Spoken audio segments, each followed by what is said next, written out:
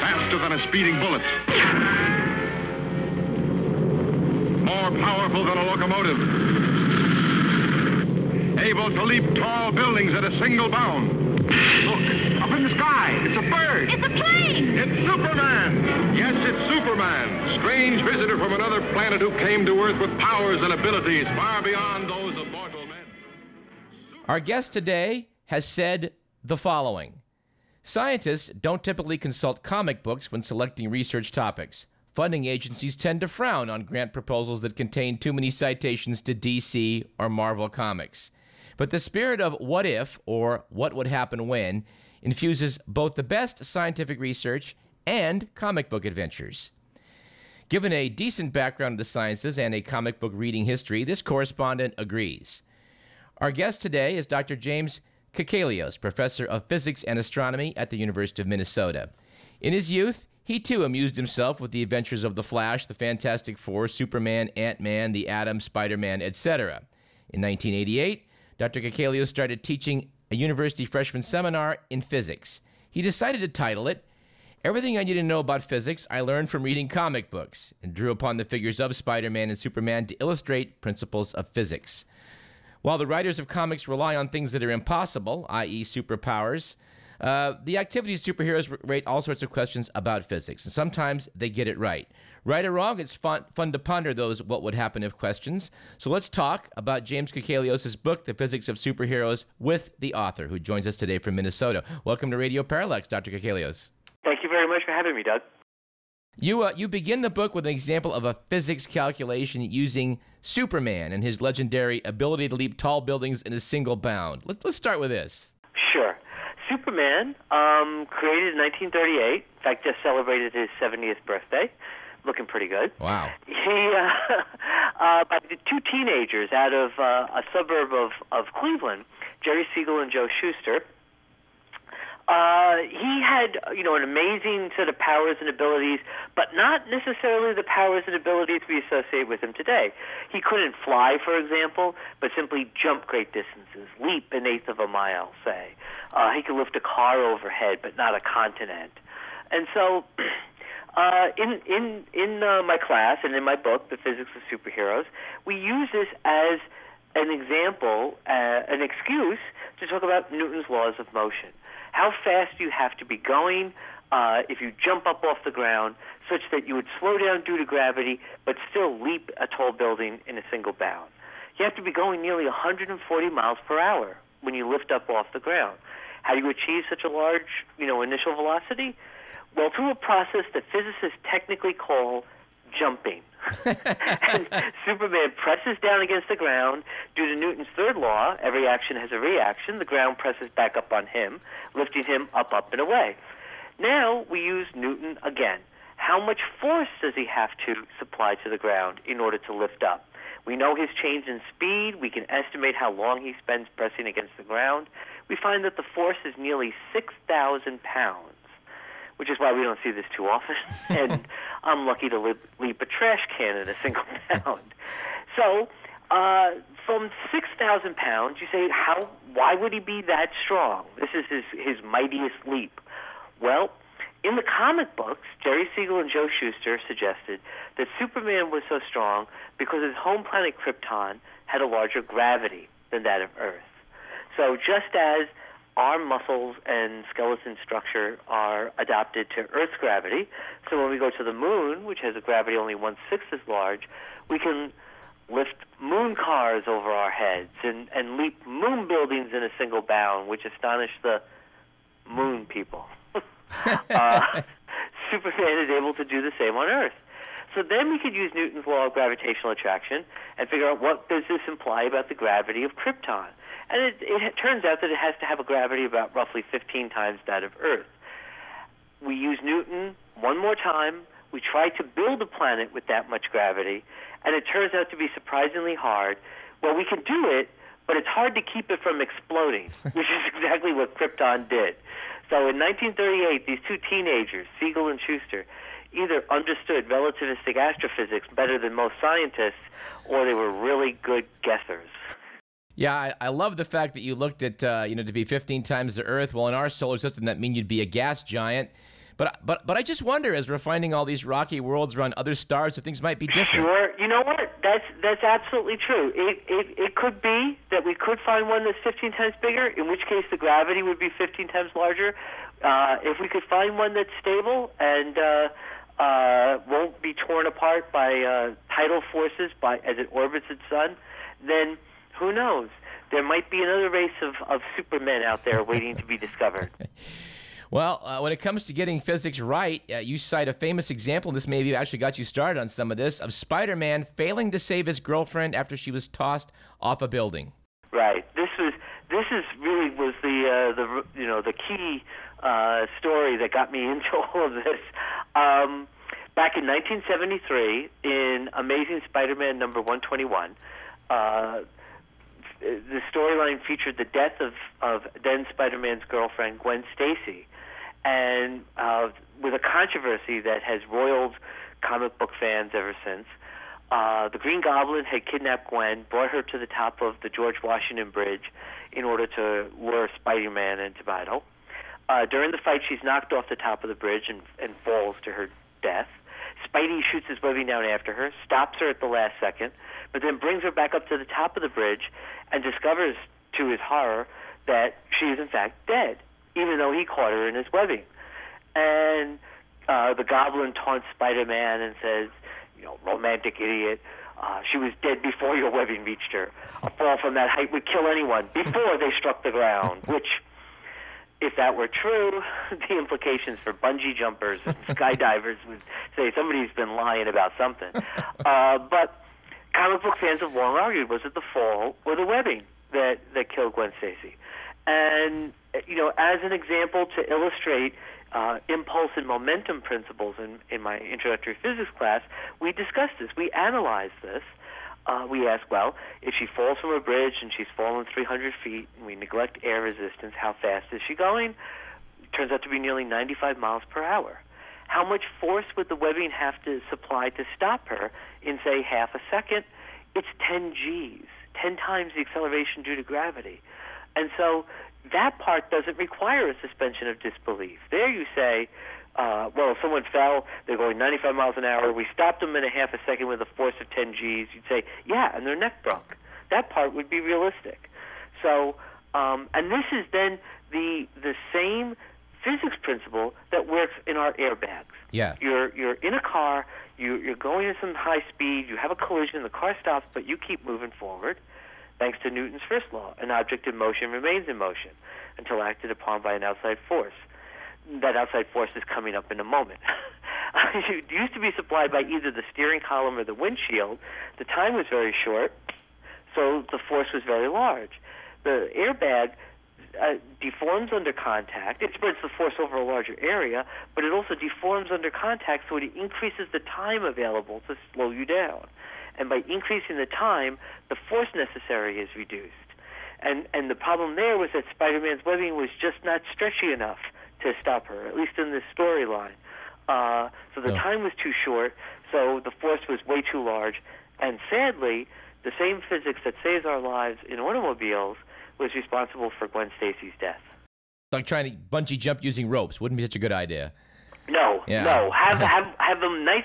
They're nice. They should be stretchy. Yeah. Because they should take a nice long time to slow you down. Yeah. That's the key thing. Yep. Well, another interesting example of how the comics got things right is the Flash and his ability to run across water. Right. Now, certainly the running itself at super speed, that's not physically possible. And I don't see my job as being just, Professor Grump or Dr. No and saying, well, this could never happen and this is impossible and what's the deal with the Hulk's pants anyway? But so what we do in my book is we grant each character a one-time miracle exemption from the laws of nature and say, well, if you were super strong or could stretch like a rubber band or run at super speed like the Flash, could you run across the ocean? And there the answer is yes. Yes, you could. Because if he presses his foot down fast enough, he's trying to push the water molecules out of the way of his foot faster than they can respond. And so they start to actually behave not like a fluid, but as a solid. Just as if you try to go faster than the speed of sound in air, the air bunches up in front of you and creates a barrier, the sound barrier. Yeah.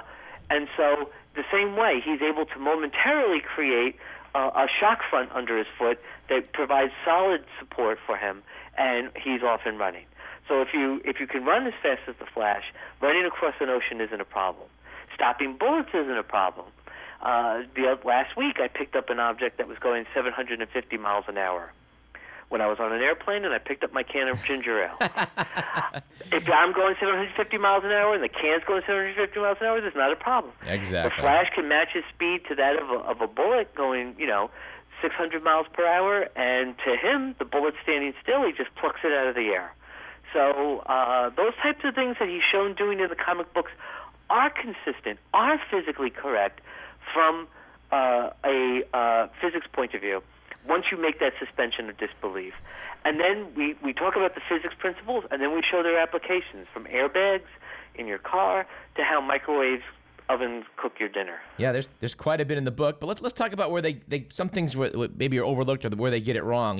You're a fan of the Atom, who's able to shrink down. Also, Marvel Comics had Ant-Man, who also could make himself very small. But there's actually quite a few insurmountable problems in getting small like that. Right, absolutely. The actual mechanics of it, if you try to figure out how miniaturization might work, you keep bumping up into the fact that basically the size of atoms is set by fundamental constants of the universe, which is an interesting point in and of itself, that there are certain basic things, the charge of an electron, a number called Planck's constant, the speed of light, and these show up and determine the size of an atom. Well, the only way that we were able to figure out, we looked at what if you took the atoms out, what if you can't push them closer together, they're already pretty much touching each other. Only thing we could think of is changing the fundamental constants of the universe.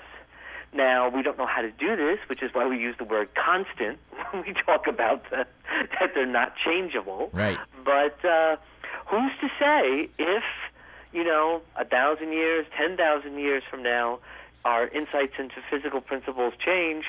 I personally don't believe so. I don't think that's possible. But that's what it would require. That's what you'd have to have. You also note, though, that if you or I were able to shrink down like Ant-Man, we'd probably have some trouble with our vision. We'd have some trouble with our vision. That's exactly right. The iris in our eyes is thousands of times larger than the wavelength of light. But if you're down to the size of an ant, you're only about maybe 10 times bigger than the wavelength of light. And at that point, you start to get what's called diffraction effects. You start to get the light interfering with itself as it passes through the iris, which is exactly why insects don't have eyes like humans. Insect eyes are very different from human eyes because when you're dealing with something that's that small, you need a different set of optics. So he would have to have some sort of corrective lenses of some sort. Also, his voice, our vocal cords can be mimicked as just like a little pendulum swinging back and forth. Not really, but you can make an approximation of that. What happens when you shrink down the length of a pendulum, you might notice, you could just try this at home, it swings faster. The time for it to go through an arc is a lot shorter, which is the same way as saying the frequency goes up. So not only is the Ant-Man a quarter of an inch tall, but you're talking a high squeaky voice, too. Just the thing to throw fear into the hearts of evildoers. And speaking of vision, there was a great a teaser in the material that Newman Communications sent out about how Fantastic Four's Invisible Woman. You noted, well, if light's passing right through her, how's she going to be able to see anything? And I want to compliment you on how you were able to help the people at Marvel come up with a more plausible explanation of how she can see than cosmic rays. Right. So the Invisible Woman, member of the Fantastic Four, can turn completely transparent. But if light passes through her, then it's not stopping in the rods and cones in her eye. And why isn't she blind? Well, the nice thing about looking at analyzing the superheroes in this way is it gets you to, physics is not about knowing all the answers. Physics is about asking the right questions. Because once you ask the right questions of nature, you typically get to see how the answer should be. And so here we say, not why isn't she blind? Let's ask a different question. Why can we see anything at all? And we see anything at all because the atoms have resonant absorption and scattering in a narrow portion of the solar spectrum, of the electromagnetic spectrum that we call visible light. But there's lots of things that are transparent to visible light. Window glass, for example. We can see through it. That, by very definition, it means that the visible light passes through. But the light that's at slightly shorter wavelengths in the ultraviolet gets absorbed by window glass, which is why you typically don't get a suntan through the windshield of your car. And the light bulbs used in tanning booths have to have a very special type of glass to let the ultraviolet rays through. So presumably, her miracle exemption from the laws of nature involves being somehow able to shift the resonant absorption of all the atoms in her body from the visible portion of the spectrum to the ultraviolet. Sure. And then she's pretty much like window glass, and the visible light passes right through her, but she still will be able to see the ultraviolet light. There's quite a bit of ultraviolet light around. We just don't notice it because our eyes aren't sensitive to it. And you may ask, is it possible to have living cells that don't absorb visible light, that are transparent in the visible? And the answer is yes. Your corneas, your eyeballs would not function if you didn't have living cells over the front of it that let visible light through. I'm using them now. Exactly right. We're speaking with author Dr. James Kokelios about his entertaining and informative book, The Physics of Superheroes. Let's go to something that may be possible or impossible depending on how you do it. A lot of characters in comic books get huge in size. And can you explain why the physics of that's kind of tricky? It definitely is. If they're just getting bigger and adding mass, you have to ask, where are all those extra atoms coming from? And even with, and if you say energy, and mass can be interconverted through E equals mc squared, that equation goes in the wrong direction. It would take an enormous amount of energy to produce just one atom, a ridiculous amount. So that would not be very effective. There again, I guess we'd have to do the same thing as when we deal with shrinking characters. If we can change the fundamental constants of nature and to make the size of the atom smaller, presumably there might be like a knob where we can go in the reverse direction and change these constants so that the atoms themselves would become bigger. And that's pretty much the only way I can think of it that would, I hesitate to use the phrase make sense, but right. It's the only way that I could see around it. Even if you solve the problem, how to get bigger, there's this square cube law you're going to run up against. Well, that's exactly right. Thank you. That's exactly right. There's a separate problem because as you get bigger, you get heavier, but your bones are only able to support the weight of your body according to their cross-section. I mean, when you think about it, if you have a fishing line that can hold a 20-pound fish, a 20-pound fishing line, and you want to hold up a 40-pound fish, you don't make a longer line. You get a fatter line. You get a thicker line. And because it's the cross-section of that line that determines its strength and its ability. The length is irrelevant. But you grow in all three dimensions. Your mass increases as in all three dimensions. If you get 10 times bigger, your mass and your weight become 1,000 times bigger, but your bones can only get 100 times stronger, able to support your weight. And even though in your bones there's a lot of redundancy in our skeleton structure, eventually you reach the point at about somewhere between 60 to 100 feet where you just stood up and you'd break your back. You'd break your back, you'd break your legs, your body would not be able to support your weight. Another reason we frown on people trying to develop growth rays in the laboratory. Yes. And those fools called us mad. Let's talk about conservation of energy. Use a wonderful example of the Flash and how much food he'd need to burn to run this fast. Absolutely. I mean, we eat to get raw materials, to get atoms in our body for cell replacement, but we also do it because certain materials, organic matter, has stored chemical energy that our bodies have evolved and learned how to transform into the energy we need to do things like maintain our body temperature and to keep our blood flowing and also to run to run, to walk, to do all the things we do. The Flash, running close to the speed of light, needs an awful lot of energy. And when you plug in the numbers, he's got, just to run at a fraction of the speed of light, he needs to eat 150 million cheeseburgers. So even chewing at super speed, that's going to be an awful lot. So at some point there we have to say, okay, this, doesn't look right from a physics point of view, but when you consider all the good he's done for us here over the years, I'm willing to give the Flash a pass. Yeah. Well, you have some great physics asides in the book, which I love. You give a historical example of how Lord Kelvin started out with the idea the Earth was once a ball of molten rock, but he said if it was, it should have cooled off a long time ago. Exactly right.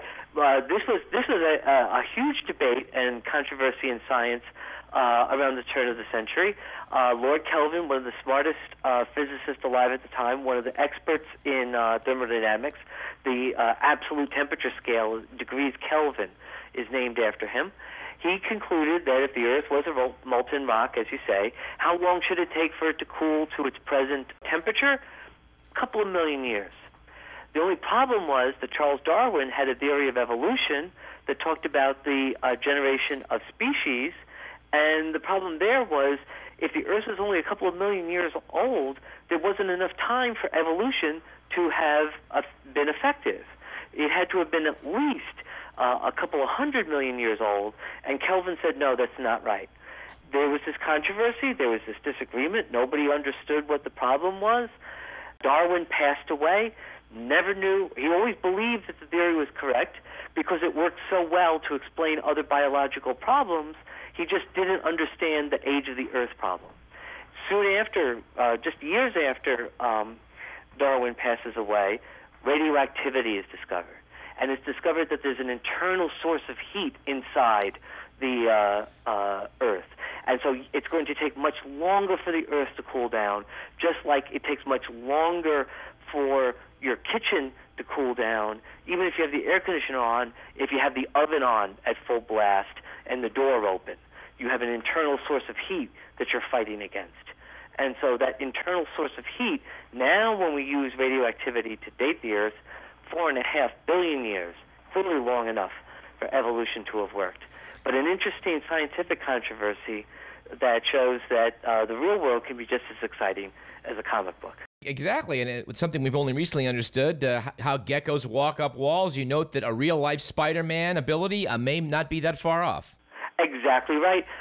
Gecko lizards use millions of tiny little fibers built into each little pad on their foot, and these use a very weak electrostatic attraction, basically static cling, to adhere to surfaces. Scientists have recently developed artificial tape, which has millions of nanoscale little filaments, and that can hold up certain weights. And there's a lot of technical challenges that remain before they can make tape that has enough filaments that can scale up and hold up a person's weight. But if they ever do, if they ever make gecko gloves and gecko shoes, I'm telling you now, I'm never waiting for the elevator again. Let's talk about electricity just a little bit. You note that there's an X-Man villain named Magneto. He levitates himself with magnetism, and apparently they're able to do this these days with frogs. You're exactly right. Magneto, the mutant master of magnetism, sometimes we try to, escape. We see him doing this even in the X-Men movies. He can levitate himself somehow. And you ask, well, what's going on with that? How does he do that? Well, not all metals are magnetic. You can pick up a paperclip with a refrigerator magnet, but you can't pick up your gold wedding ring with a refrigerator magnet. Gold actually polarizes opposite to the magnetic field and pushes itself away. The North Pole faces the North Pole and is repelled. So if you can pick up your gold jewelry with a magnet, somebody's got some explaining to do. But, hey, this is just a paperclip with some gold foil on it. Yeah. Now, gold is non-magnetic. It's called diamagnetic. Silver and water is diamagnetic. And since we're mostly water, so are we. I don't know if one could levitate a person using a large magnetic field, but I do know that you can levitate a frog. because if you Google diamagnetic levitating frog, and who hasn't at some point, the first video, the first link that shows up, one of the first, is a link to a video from the High Magnetic Field Lab out in the Netherlands, and you could see a frog that is floating around, and you would think that he's on the space station, but he's just in the Netherlands, and in a magnetic field that's about 200,000 times stronger than the Earth's field, and in this way is able to float thanks to magnetic repulsion. Let's wrap up here with some things comic books really do get wrong, and I think near the top of that list has to be Superman lifting a building up, sort of having it tilting off at a rakish angle and flying off with it. Exactly. He's always doing things like this, picking up ocean liners or jet engines or office buildings. You know, buildings aren't meant to be picked up. They're just not. And even if they're like in the buildings that apparently, you know, dot Metropolis, which, you know, always have these black solid bottoms so that they're not connected to any city water or power or any sort. You know, you pick it up, and there's these enormous twisting forces, torques, that would make the structure crumble under its own weight. And so he should not, you know, get to wherever he's going with cheering people and everything. He should get there with holding a couple of cinder blocks and some piping, and you should always tell where Superman's been by the trail of construction material that he leaves behind. So that's one example that even with a whole handful of miracle exemptions, it's hard to make it work. Well, this has been fun, but I think final question I think would be, which comic book innovation do you think will perhaps next move from sci-fi to science reality? Tough one, I know. Iron Man. Okay. Iron Man and his cybernetic helmet. When Iron Man wants to fire his repulsor rays in his palm or activate his jet boots, he doesn't have to press any buttons or pull any triggers. He thinks about it, and it happens. And in the comic books, that's explained because his helmet picks up his brain waves and sends the signal to the boots or to the palm. Scientists, one of my colleagues at the University of Minnesota, Ben He, in the Department of Biomedical Engineering, and others around the world, are developing cybernetic helmets that detect the EEG patterns that when you think of trying to move, say, a computer cursor from one point to another. And they've developed systems that allow you to actually play computer games without a joystick, without a handheld set, but simply think about where you want to move the cursor, and it moves.